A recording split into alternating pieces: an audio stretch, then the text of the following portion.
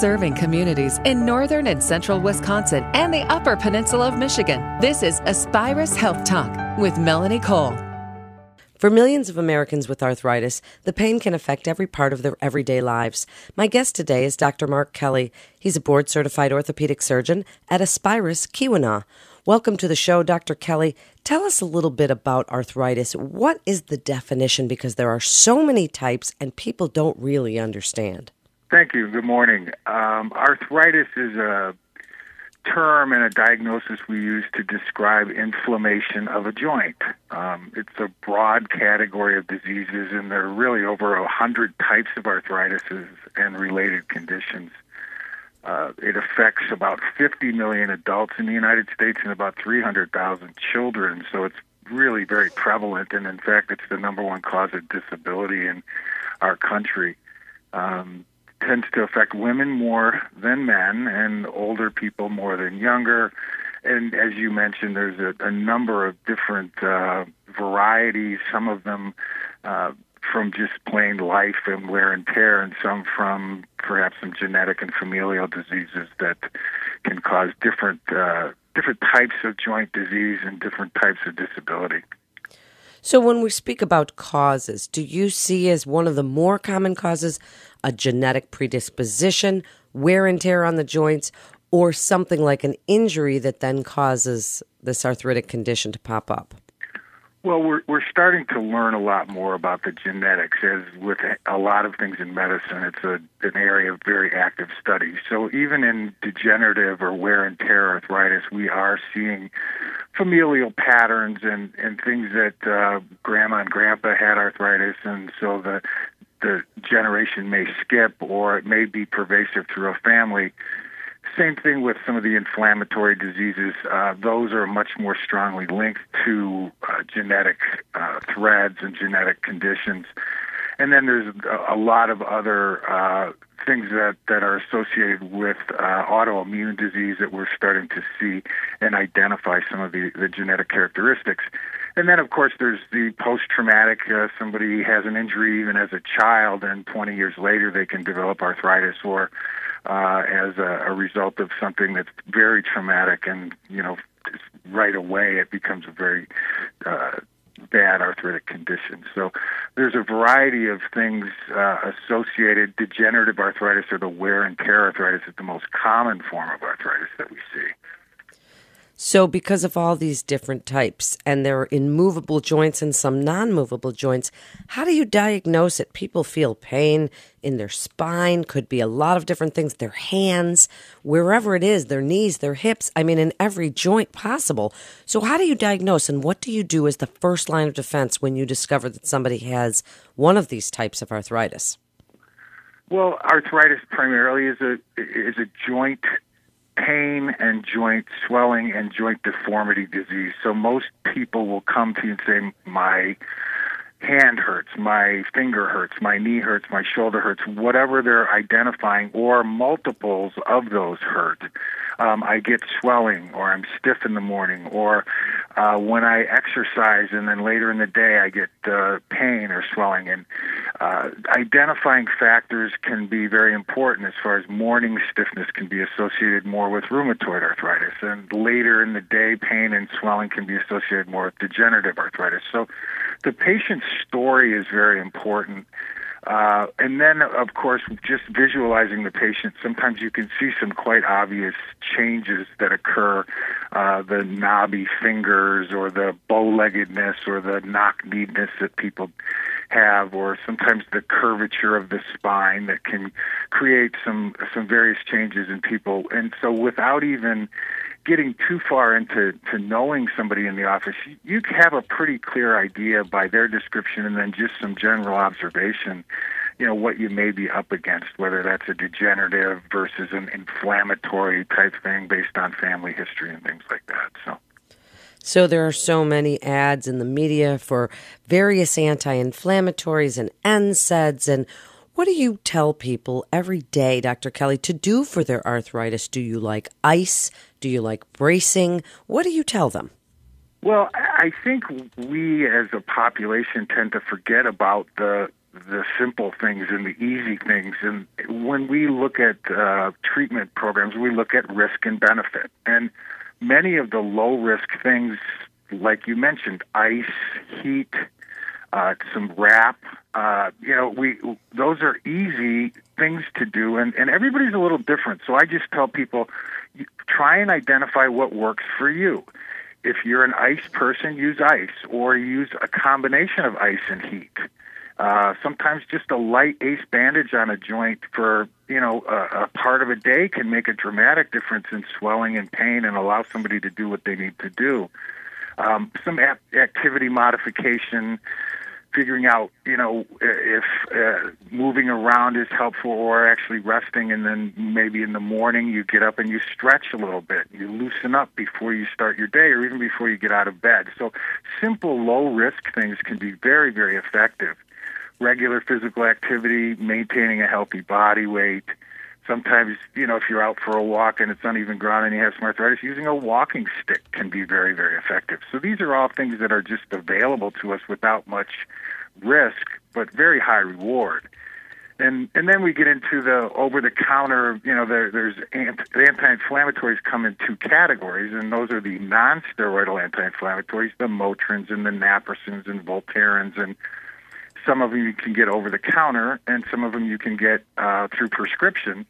There's also Tylenol, which is not a very good anti-inflammatory, but it's a good pain reliever. So we try and get people into a safe, low risk, high reward. So Tylenol is a good place to start at the lowest, doses that you can go up to about 3 grams a day. You can safely take Tylenol.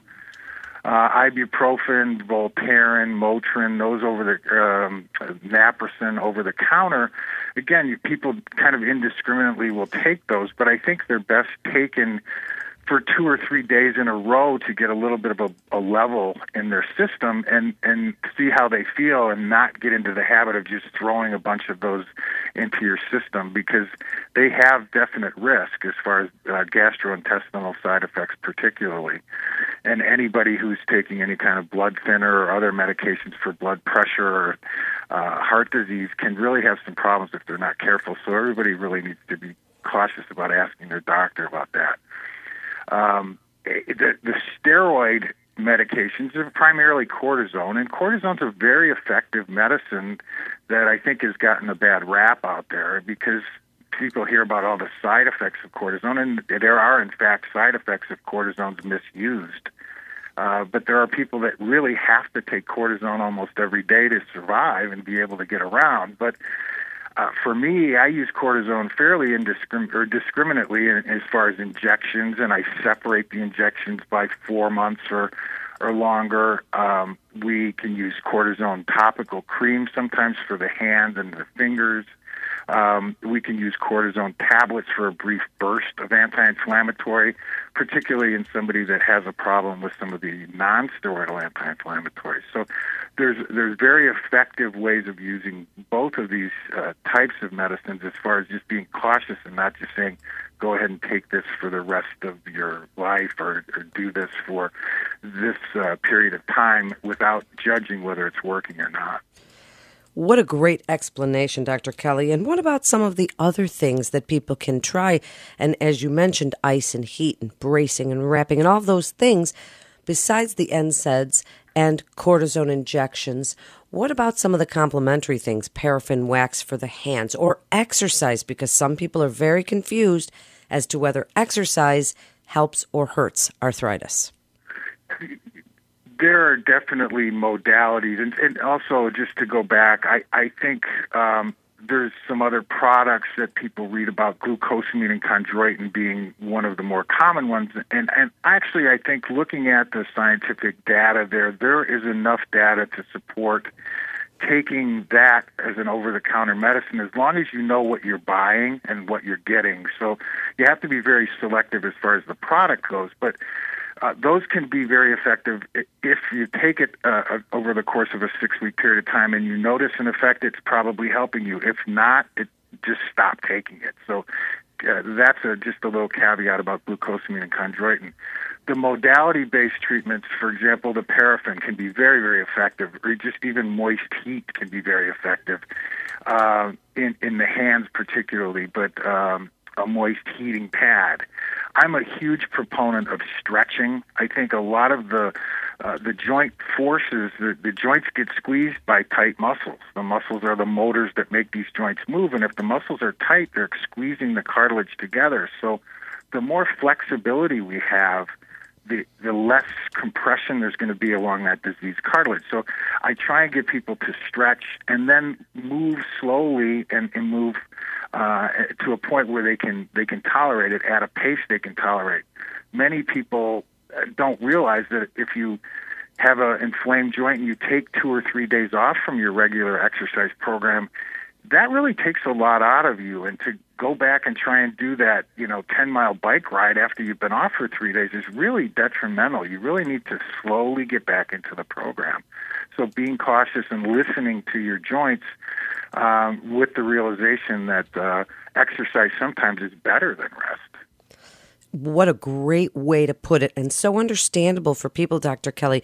In just the last few minutes, give your best advice for arthritis sufferers, what you want them to know about living with it, managing it, when it requires intervention, and why they should come to Aspirus Keweenaw for their care.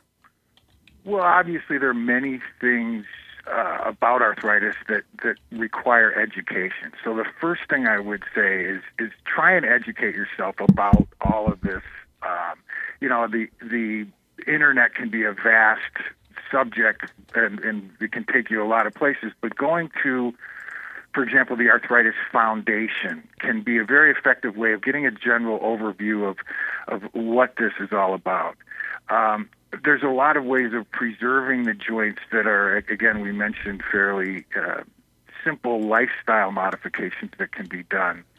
I try and tell people that what you need to do is seriously look at how this is impacting your life and how it's impacting your day-to-day ability to do the activities of daily living you need to do, as well as your overall happiness, because pain, obviously creates mood and people aren't happy. And so if you're starting to feel an impact on your day-to-day life that you can't manage through some of these simpler things, then it's time to sit down and talk with a doctor and a physician who treats arthritis. And oftentimes some of the primary care doctors are very familiar with it and can get you to the proper place, whether they feel a rheumatologist needs to do some diagnostic testing or whether they feel like just some plain x-rays may be able to be a place to start. And then going to a specialist, I'm an orthopedic surgeon, but I also, conservatively manage arthritis as well. But we try and work with the patient and say, how is this affecting your life? And ultimately, a lot of the treatment decisions are patient-based. These are the risks. These are the benefits. Here's where you have to be careful, and we'll walk you through this. And as it starts to affect your life more and more, we can be a little more aggressive with our treatments, including injections and perhaps, arthroscopic surgery in some cases and joint replacement surgery as needed. But again, those are patient decisions that should be made in conjunction with the surgeon. Thank you so much for being with us today. What great information. You're listening to Aspirus Health Talk, and for more information, you can go to aspirus.org. That's aspirus.org. This is Melanie Cole. Thanks so much for listening.